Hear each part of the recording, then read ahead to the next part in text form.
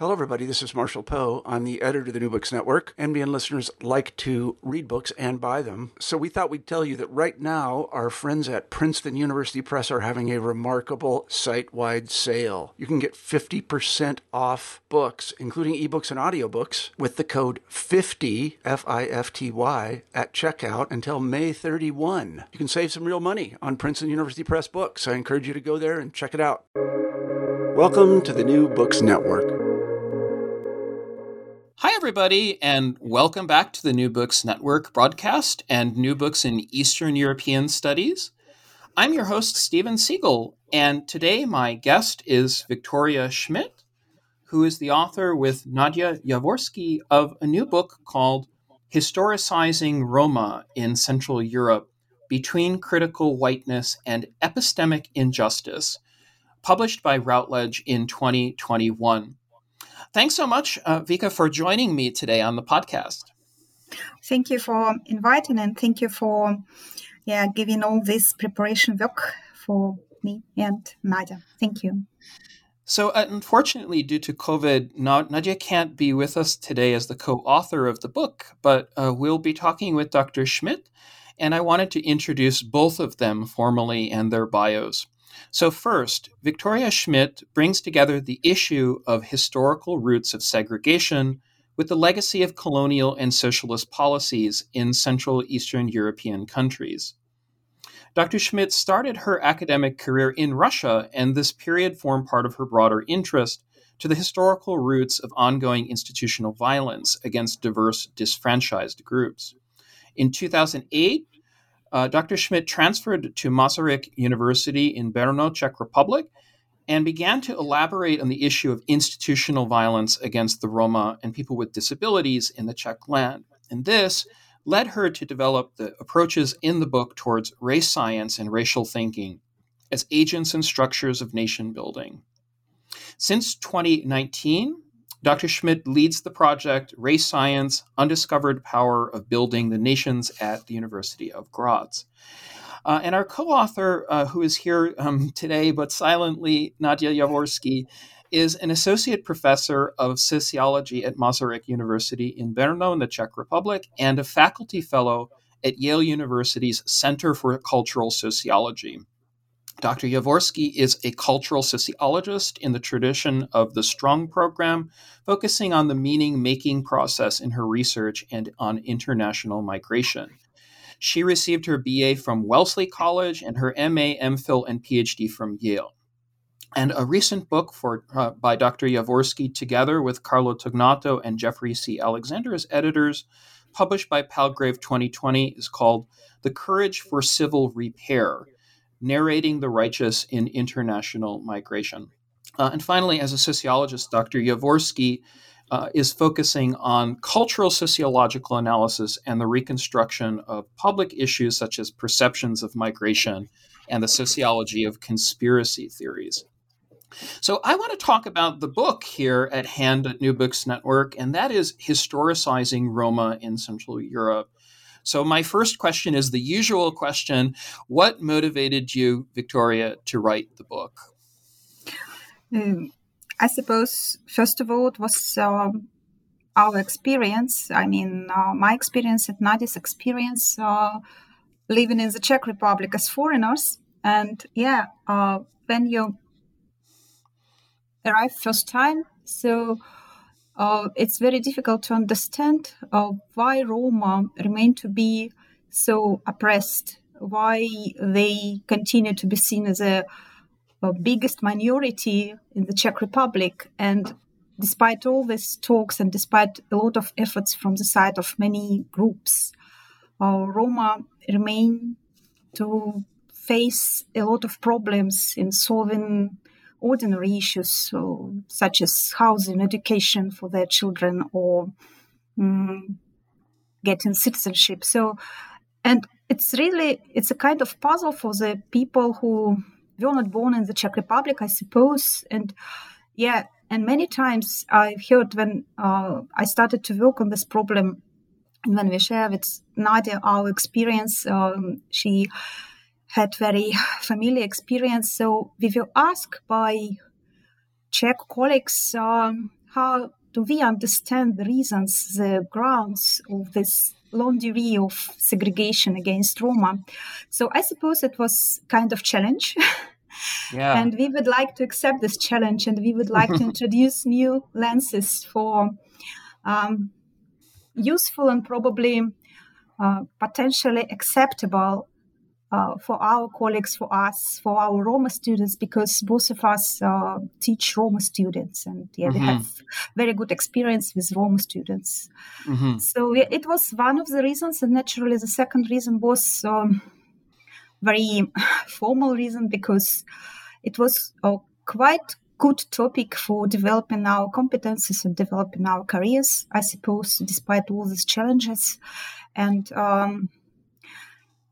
probably precisely I was starting to think about this book 2015 when I was informed that I got the fellowship for developing project regarding people with disabilities in Roma in the Czech Republic. And the very same day I watched a documentary, and it was a very interesting film titled Suppressed Letters. And this film, probably you know. It's a great film. It's a great film.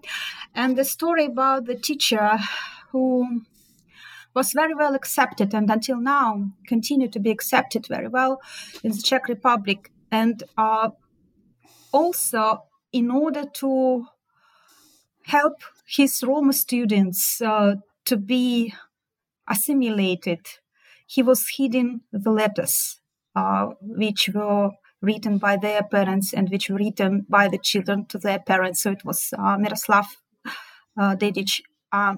And also, naturally, not only this form of violence or oppression, but other forms of violence and oppressions accompanied his methods aimed at helping Roma children be assimilated. So this film was a kind of red line for the Czech society. And after first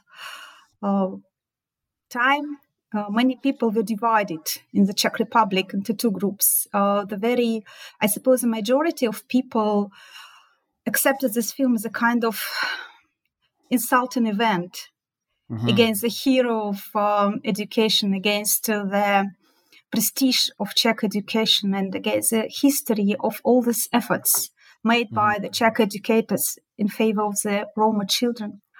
But the other part, and many of those who were in this minority, sociologists and thinkers who would like to understand this ambiguity of the Roma situation in the Czech Republic, they try to stress the necessity to indicate boundaries between historical reasons for such practices as Dedic introduced and current situation. So it was really great film, and also it was great film because all these events were presented through the eyes of young girl. So the granddaughter of this Roma grandparents who exposed this quite complicated situation, she presented this case. So it was very unusual, I suppose, event. And I please. I have a lot of questions for you. And I mean, given your work in disability studies, I wonder if we could come back to that. Okay. But I wanted to ask actually about the intersection in the book with whiteness and critical whiteness studies, and in particular, since we're talking about the Czech Republic, how you begin to talk about this issue of assimilation and whiteness studies. So how is it that you're understanding whiteness or critical whiteness studies in the book as an issue, both as a methodology and let's say as a form of justice or injustice? Yeah, because from the very beginning, the question was, should we focus on whiteness or racism? And why whiteness become a kind of more interesting methodological framework for us than racism, directly working with overt racism or obscure racism. And the choice in favor of whiteness was because of double status of whiteness, I suppose, for us who are not Roma. And majority of the researchers who work with issue of Roma, they are not Roma. And naturally, whiteness, I suppose, is a kind of premises. So we need to work with our own whiteness. And I'm afraid that it's impossible to eliminate our whiteness because, first of all, whiteness operates as a kind of signifier for racial hierarchies. And whiteness indicates the double status for everybody in this racial hierarchies, because for some groups and for somebody, we are whiter, but for other groups, we are not so white. So it's this ambiguity in our own status. And I think that it's a very good point. It's a very good internal challenge for our professional or research reflection. But also there is a second side of whiteness. It's our culture, our identity, our belonging to this Western culture, white culture, how we apply our Western methodologies for destructing whiteness, white methodologies for working with whiteness. So that it was very tricky, but I suppose it was one of the main things and main reasons to choose whiteness, not racism. And at the very beginning, you know that the book is divided into two parts. The first part aims to present the role of attempts to reject whiteness, to eliminate whiteness, to exclude whiteness from discursive practices in two different levels. In the level of our routine, so TV programs, cultural events. And the second level is academic level, how whiteness and how the idea or how the hope to eliminate whiteness, to exclude whiteness operates in the level of academic discourses and research agenda.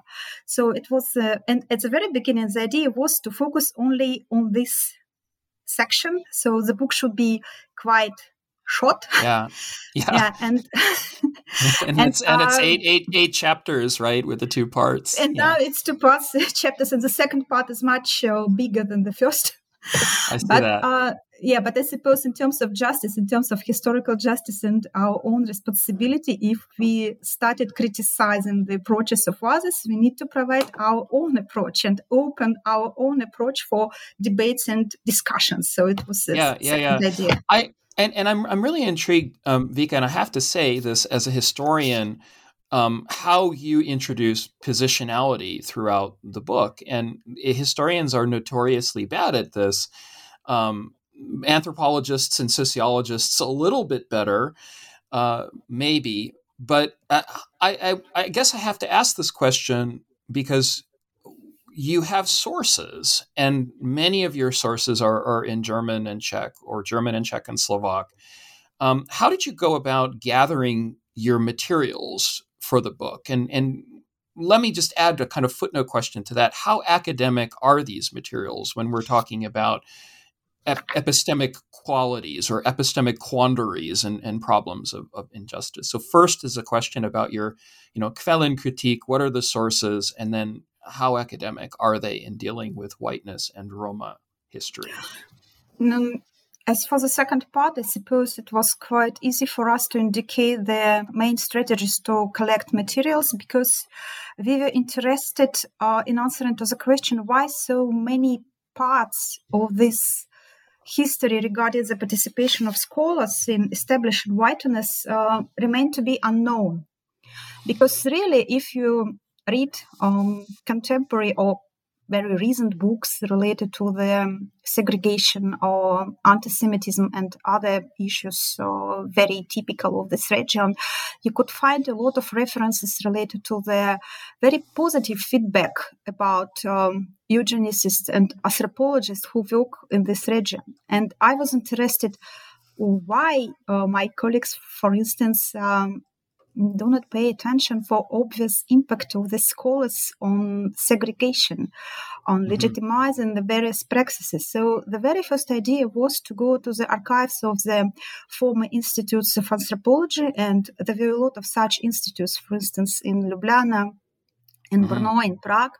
And first of all, we worked with the collection, with the personal collection presented in these archives. Also, I should say that many of these collections remain to be unsorted, but we have never faced any problems with getting the access. So the people who work in these institutes, who are those who we accept as the successors of the scholars, they are extremely open. They are interested in our discovery. So it was not only working at the archives. So also it was a kind of exchange with the successors of the scholars. It was very informal discussions, very fruitful for developing the arguments for our book.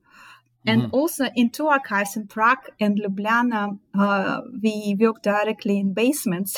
So because part of the collections, That's dedication. I suppose it's possible to develop a kind of documentary film about how to work at the archives. So it was the first. And naturally, it was possible for us to develop and apply such method as a sociological or social biography, because the second part of the book, the reader could find very interesting, I suppose, interesting not only for us, but for the readers too, biographies of the scholars, German scholars, Czech scholars. So we would like to explain how did the scholars become those who legitimized violence, structural violence against Roma. For instance, František Štampach or Robert Ritter, Eva Justino, Helena Mala. So it was the main idea. Yeah. Could you talk about them a little bit? I don't think our listeners will be familiar with a lot of the scholars. And when we're talking, I mean, maybe they will, maybe they won't. But when we're talking about the interwar period, which is definitely, your expertise, who were some of these scholars in eugenicist discourses? And I'm really interested in this for the Czech case, obviously, but maybe you could introduce a few of the names and scholars. Yeah, as for the interwar period, it's very important to indicate the specific role of the Czech scholars in developing the racialized view on Roma. And probably, the title of the book is Central Europe, but a major part of the information stems from the Czech sources. But I suppose because of the very special role of the Czech scholars who started developing their own view, racialized view on Roma, during the interwar period, and naturally the very famous name is František Štampach. He was not a professional anthropologist, he was an educator. And it's very interesting that it's very compatible with Robert Ritter, the German, very famous anthropologist who also was not professional anthropologist, but was child psychiatrist. So both of them were involved in the practices with children, I could say, in conflict with law, in contemporary politically correct words. But also they were very interested in their academic career. And I suppose the choice of the gypsy issue was one of the decisive for them to advance their position in this academic hierarchy. So, and it's very visible in their biographies, how did they work with this issue in order to advance their position. So, for instance, also we work with the personal archives of very famous scholars like Jindřich Matějka, who was the supervisor of František Štampach, and in his personal correspondence, we indicated a lot of letters from František Štampach with this push that we need to develop the gypsy issue because it should be very important in a couple of years. And it's interesting because Štampach started developing this argument before the law about vagabonds in 1927 was issued. So, it was a kind of, academic readiness of non-academic and this feeling that it would be the topic very possible, very successful for developing his career. But it was interwar period. As for the period after 1945, I suppose it would be a little bit different story. And directly, the second part of the book develops the argument regarding the role of the anthropologist and eugenicist in terms of the layering and conversion. How did they develop previous practices in order to... Yeah. And this after-war period, it was a period of very intensive development of inter-country networking. And first of all, it was the cooperation between Yugoslavian and Czech scholars. And after that, when they established this informal cooperation because of their informal friendship, because of their common resistance against Lysenkoism, and naturally Yugoslavian colleagues were much luckier than Czech colleagues in terms of keeping the access to genetics and other Western trends, which were a kind of forbidden fruit for the Czech scholars for 5-10 years.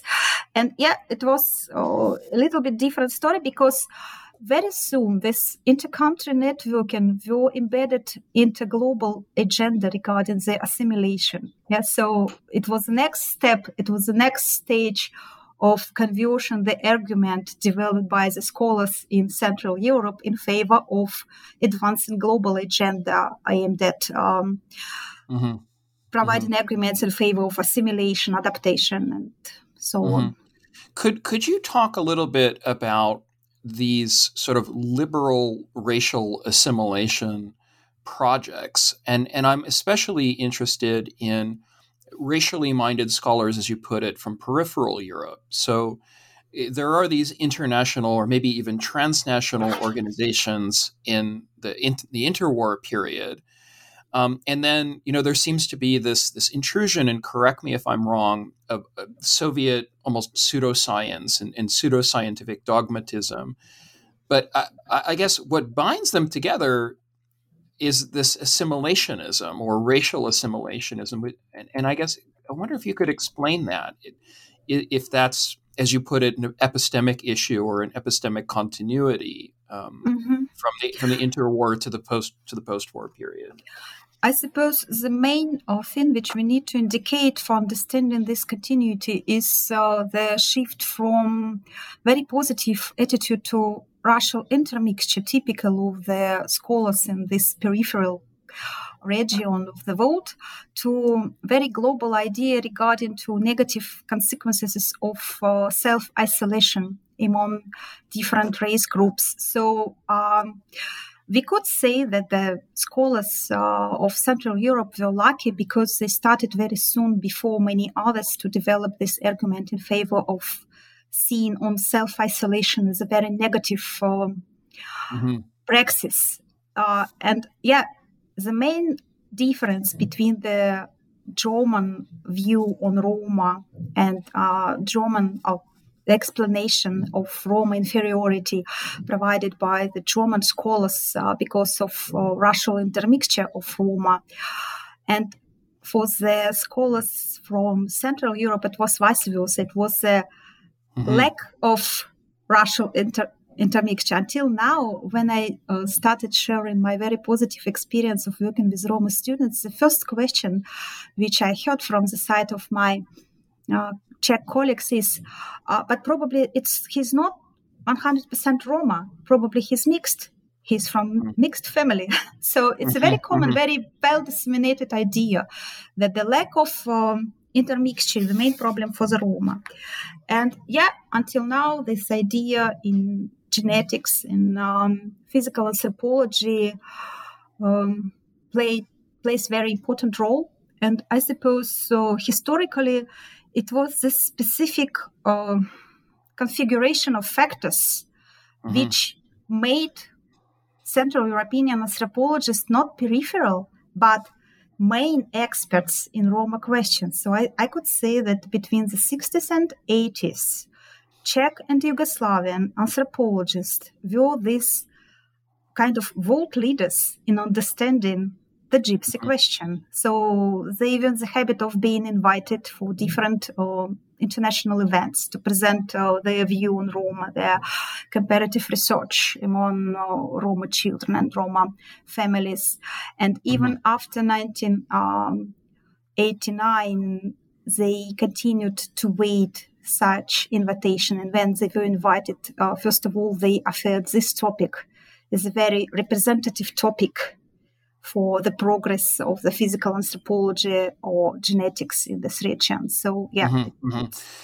Yeah. And so how do you see the Nazi legacy? This is a really big question. But I mean, when we're talking about essentialism and othering and alterity, indifference, there are a lot of words that you can use. But what then happens, let's say, after 1945? So when we're in the world of post-genocidal memory and the reinstitutionalization of race science and anthropology, what sort of effects do the years of the Third Reich and racial hygiene and Aryanization have on the establishments and these people, as you're talking about, who are building their careers in the post-war years?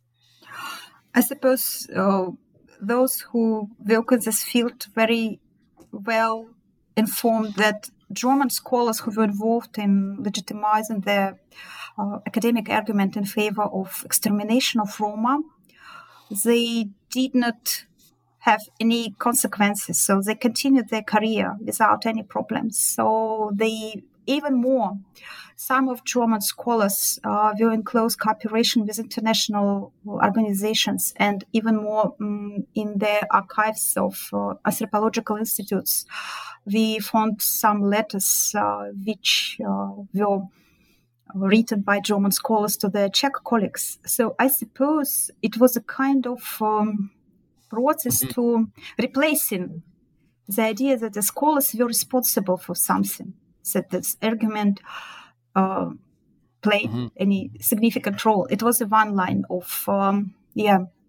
understanding the legacy of forgetting, or the legacy of replacing these historical events. And the second line naturally was keeping idea that Roma continue to be inferior because they're still not assimilated.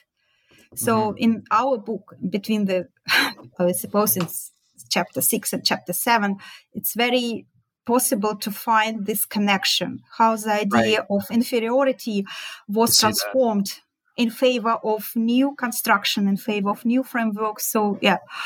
And that was the second one. And the third one was very specific influence of Soviet experience, because during the first decade of socialism, naturally, the Soviet politics regarding Roma was accepted in many of the countries in Yugoslavia, Hungary, and Czechoslovakia. And it was, in the Soviet Union, it was constructed in direct comparison with politics regarding African Americans in the United States. That was my next question. Yeah. Go ahead. Oh, sorry. But really, Soviet propaganda promoted the idea that Roma, our African Americans, or our Negros, so we could say, but it's not politically correct. They have deserved better future, and we are able to provide better conditions for them in order to their assimilation. And it was the opposite wave from the anti-Soviet propaganda. And I discussed this issue, the struggle of propaganda, Soviet and anti-Soviet propaganda, in the previous book. It was a chapter, this book about the disability politics in the war in socialist Czechoslovakia. 2019, Amsterdam University Press. Quick plug. Yeah. Yes. Yeah, thank you. So I suppose that if you would like to focus on the legacy of Nazism and racial hygiene and racialized view developed by German anthropologists, it's a very complicated question, despite many could think that it's enough just to reject it, to eliminate it, to label this praxis and anti-human. But no, it's not enough, because many of the traces, many of the echoes we could hear now without any problems. For instance, very fresh example is the dissemination of the idea by Rushton, this Canadian scholar with his idea about different strategies typical of white and not white populations in terms of the reproduction. So then quantity was opposed to quality, and one of strategies, air strategy, was seen as a strategy aimed at improving quantity and advancing the population in this way. And car strategy is a strategy for more advanced, more progressive groups.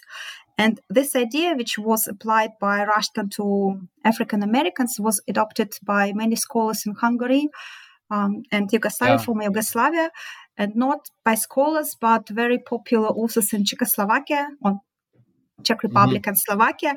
And it was a kind of the network, really. We could observe that they reference each other, they continue exchanging the results. Yeah, I'm really curious about that, Vika. And I have to ask you, because when we're into the period of the 1960s and the 1970s, into the world of new research frameworks and agendas, and Central European scholars are becoming experts on the so-called gypsy issue, and I put quotes around that. I wonder if you could give us an idea of how then the new sort of civil rights issues involving African Americans, but also human rights issues in the 1970s, the Helsinki 1975, Charter 77, and so forth.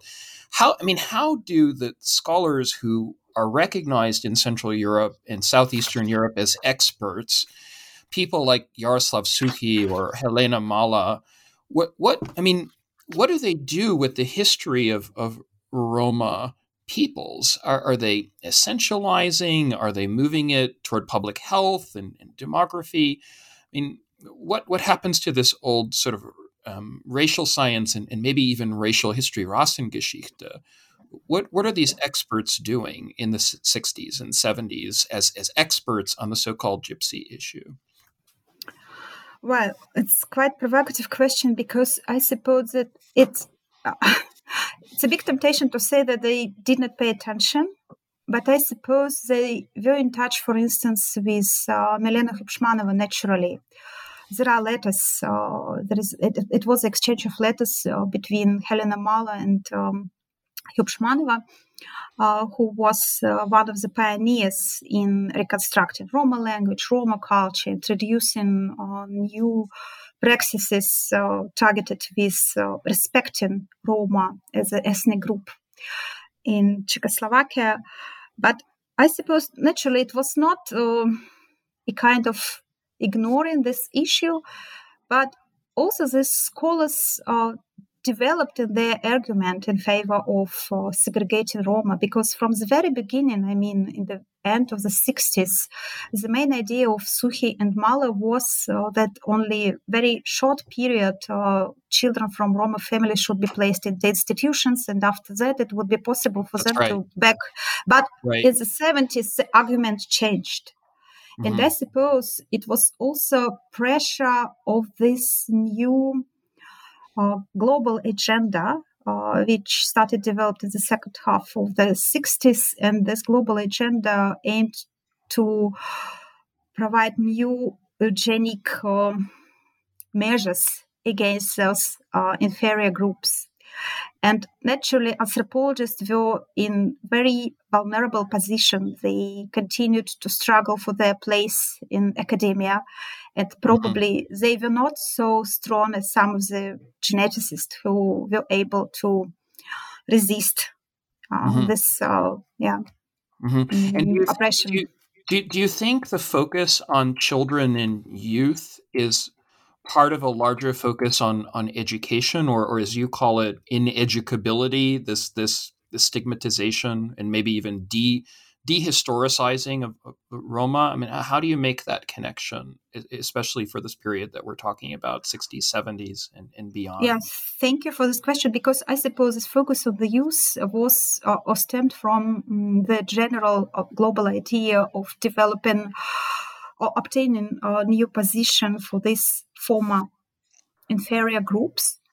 And educability was one of the main questions. And the second source of information for us were the archives, which house materials collected by centers for retraining teachers and retraining social workers. And it was very interesting because in Czechoslovakia, there were two different centers, one in southern part, one in the northern part. And both of the centers were led by two very famous educators, Dedic and Stepan. And both of these educators traced this global agenda. They were in direct communication with Suhi and Mala, and they were in direct communication with Yugoslavian colleagues. And it's possible to find the materials of global congresses or conferences. And it's very visible that they translated these ideas to usual teachers, usual social workers. So it was a very, it was a way of adopting these global trends in favor of own national politics. So I suppose it was kind of, history of adaptation. Right, right. Mm-hmm. Yeah, and I guess, could you talk a little about the Eurocentrism of that? I mean, it's not even white, it's not just racism. I think you're actually correct in pointing to a sort of European or Eurocentric or white Eurocentric epistemology. I mean, is that reflected in the sources and also, I would say, in the cultural sources that you're gathering? Because, you begin talking about some of these films like in the 80s and beyond. So how do you see that issue? I suppose as for the responses, for the possibility to indicate any alternatives to this power of whiteness, what we recognized, it was some reports from the side of teachers who worked with Roma, and we recognized in the archive in Trebon. And in these reports, it was very horrible that these teachers are not sure that Roma children need to be whitened. So, the main idea was that it's against their identity, that it's a very difficult task for the teachers to put together the identity of typical of our European values and the identity of provided by Roma families. And a very good example is that what is more important, child being or child becoming, it was in one of the reports that why we are so focused on the progress of our children, we are not so focused on their happy childhood. So, and Roma children have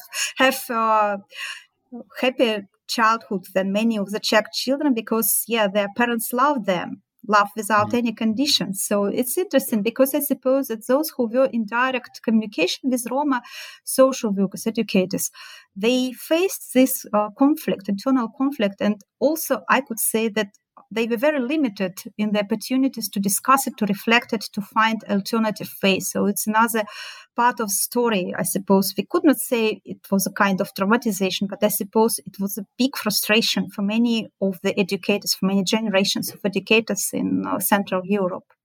Mm-hmm. Yeah. Mm-hmm. And do you see any role for international organizations? I mean, UN, if we're talking about demography, population in the 80s and 90s, I guess I'm interested in my question in the intersection between this sort of revised nationalism or renewed nation statism of the 80s. Do you see international organizations getting involved with so-called Gypsy issue as a rights issue? Are they, delving deep into the agency of Romani populations, intellectuals, issues of these larger issues of educability? Is there a role for the international community, or are you mainly focusing on the national sort of context for these scholars? I suppose during the interwar period, the Gypsy issue stopped to be the issue of national agenda at all. So even in the late 20s, it was the issue of international organization who were responsible for safety and security. But naturally, after 1945, it was the issue of educability. It was the issue of civilians over unreliable groups and their natality strategies and their reproduction strategies. And we could say that the idea of this developmental idealism, that there is a very typical family with 1 or 2 children able to provide good education and other social goods for their children, and we should advance this ideal for each of the country, despite of cultural differences and so on. It was very international concern in 70s. So, and naturally it was an opportunity for the scholars in Central Europe to be embedded in this global agenda and to feel them more secured. It was one of the ways, so to save their career.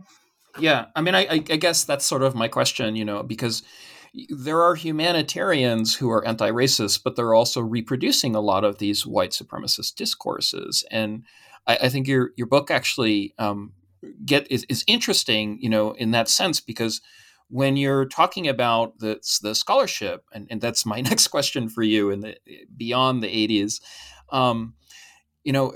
what do you see reflected in what people are writing about? Both as a history of the Romani people in the 20th century, are they actually allowing Roma voices? I mean, or are they just talking about the discourse that international experts and academics have produced about racism and anti-racism? How do you read that going through the historiography and the scholarship? I suppose, if we observe very strong continuity in reproducing racialized view on Roma, with adding new and new arguments in favor of this racialized view on Roma as self-isolated group. On the other side, we could observe a lot of ruptures, historical ruptures, in the attempts to provide these Romani voices. So it was started in 50s. All these attempts to collect Roma text and advance Roma language and present Roma as those who are able to develop their own culture. So it was started in 50s, and in 60s it was a part of the compromise between Roma elites and socialist authorities when Roma people started to develop their agenda as a part of this national agenda in the 60s. So because we could see that the Czech Spring, the Prague Spring was a kind of new movement for this national reborn. It's my view on this period. And naturally for the Roma people, it was a unique opportunity to advance their own agenda as a part of the new national movement. And Celia Donert presented in her book precisely this view, that it was a moment of talk about that, please. The agenda. No, I mean, really, it's an important argument, and I think you have an argument with. But I suppose it was a kind in the very recently published book by my Czech colleagues Helena Sadilkova, Dusan Slachka, and Milena Zavodska about the union of Roma people. It was the idea that probably this attempt had so many risks and so many limits that Roma people were unable to cope, were unable to accept. Because first of all, the main consequence was the rupture between Roma elites and ordinary Roma. Many of ordinary Roma had totally different issues with their national identity. They struggled for their houses in Slovakia because they were removed to the Czech part of the country and they would like to go back. And it was impossible for them because they lost their right to their houses. And there are a lot of cases, legal cases of Roma people in Slovakia against local authorities. And it was their struggle for their rights and their justice. And it's totally different story than the story presented in the book by Celia Donert. So it was one of the consequences. Yeah. And also it was discussed in the book by Helena Sadilkova and her colleagues. And the second, and for me, it was one of the major consequences of this attempt to be part of this national movement. It was the idea to develop, to build Roma identity aligned with the identity of other nations. So even we have so critical view on nationalism and all these shadows of nationalism, we should think that how destructive this idea could be for the ethnic groups like Roma, so for their collective identity. It's very interesting because it was not kind of struggling for citizenship. It was a kind of struggling for their national identity. And they faced all consequences of this attempt. So I suppose it was. Yeah. And Vika, could you, really, this is a larger question. If you could talk maybe about your dialogue and conversation with colleagues, I think our audience here at New Books Network will be very interested in books or people that you might suggest to read more on this topic. And I know this in sort of coming where I am in San Diego as a U.S. historian, or at least in the U.S., there are some really sort of easy and maybe facile equivalents of placing Black, Romani, and Indigenous together, while, of course, reproducing a lot of the stereotypes and a lot of the problems within whiteness studies. So, I mean, you talk in your work about the color blindness of eliminativism and the sort of epistemic trap of liberal values. So could you suggest maybe some names and people, authors, books that our audience might follow? I would be happy because I'm very optimistic with the new generation, and I trace work developed by Vita Zalar, who work in Ljubljana, and Andrej Bilak. He's a Slovak scholar, and I suppose now he is working on the issue and the consequences of this COVID pandemic for the Roma population in different European countries. And naturally, my colleague in Czech Republic, Jana Abrovska, who develops a lot of research dedicated to a new view on educability of Roma and the role of the new inclusive practices and limits and options of inclusive practices for the Roma. And I would like to stress, and I would like to attract attention to the ERC grant dedicated to the Roma civic emancipation between the two world wars. And this grant is led by Yelena Marushyakova. And two recent outputs of this project is a special issue of social inclusion dedicated to the gypsy policy and Roma activism. From the interwar period to contemporary issues. And their book, Roma Voices in History, is a source book with a direct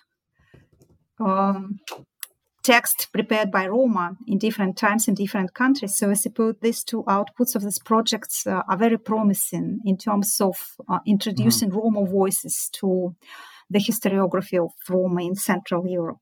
Right. Coming out in March, right? I mean, it's coming out with Brill, I think, the source book that you mentioned. Exactly. But both this book and this special issue are open access. So right now it's possible to read.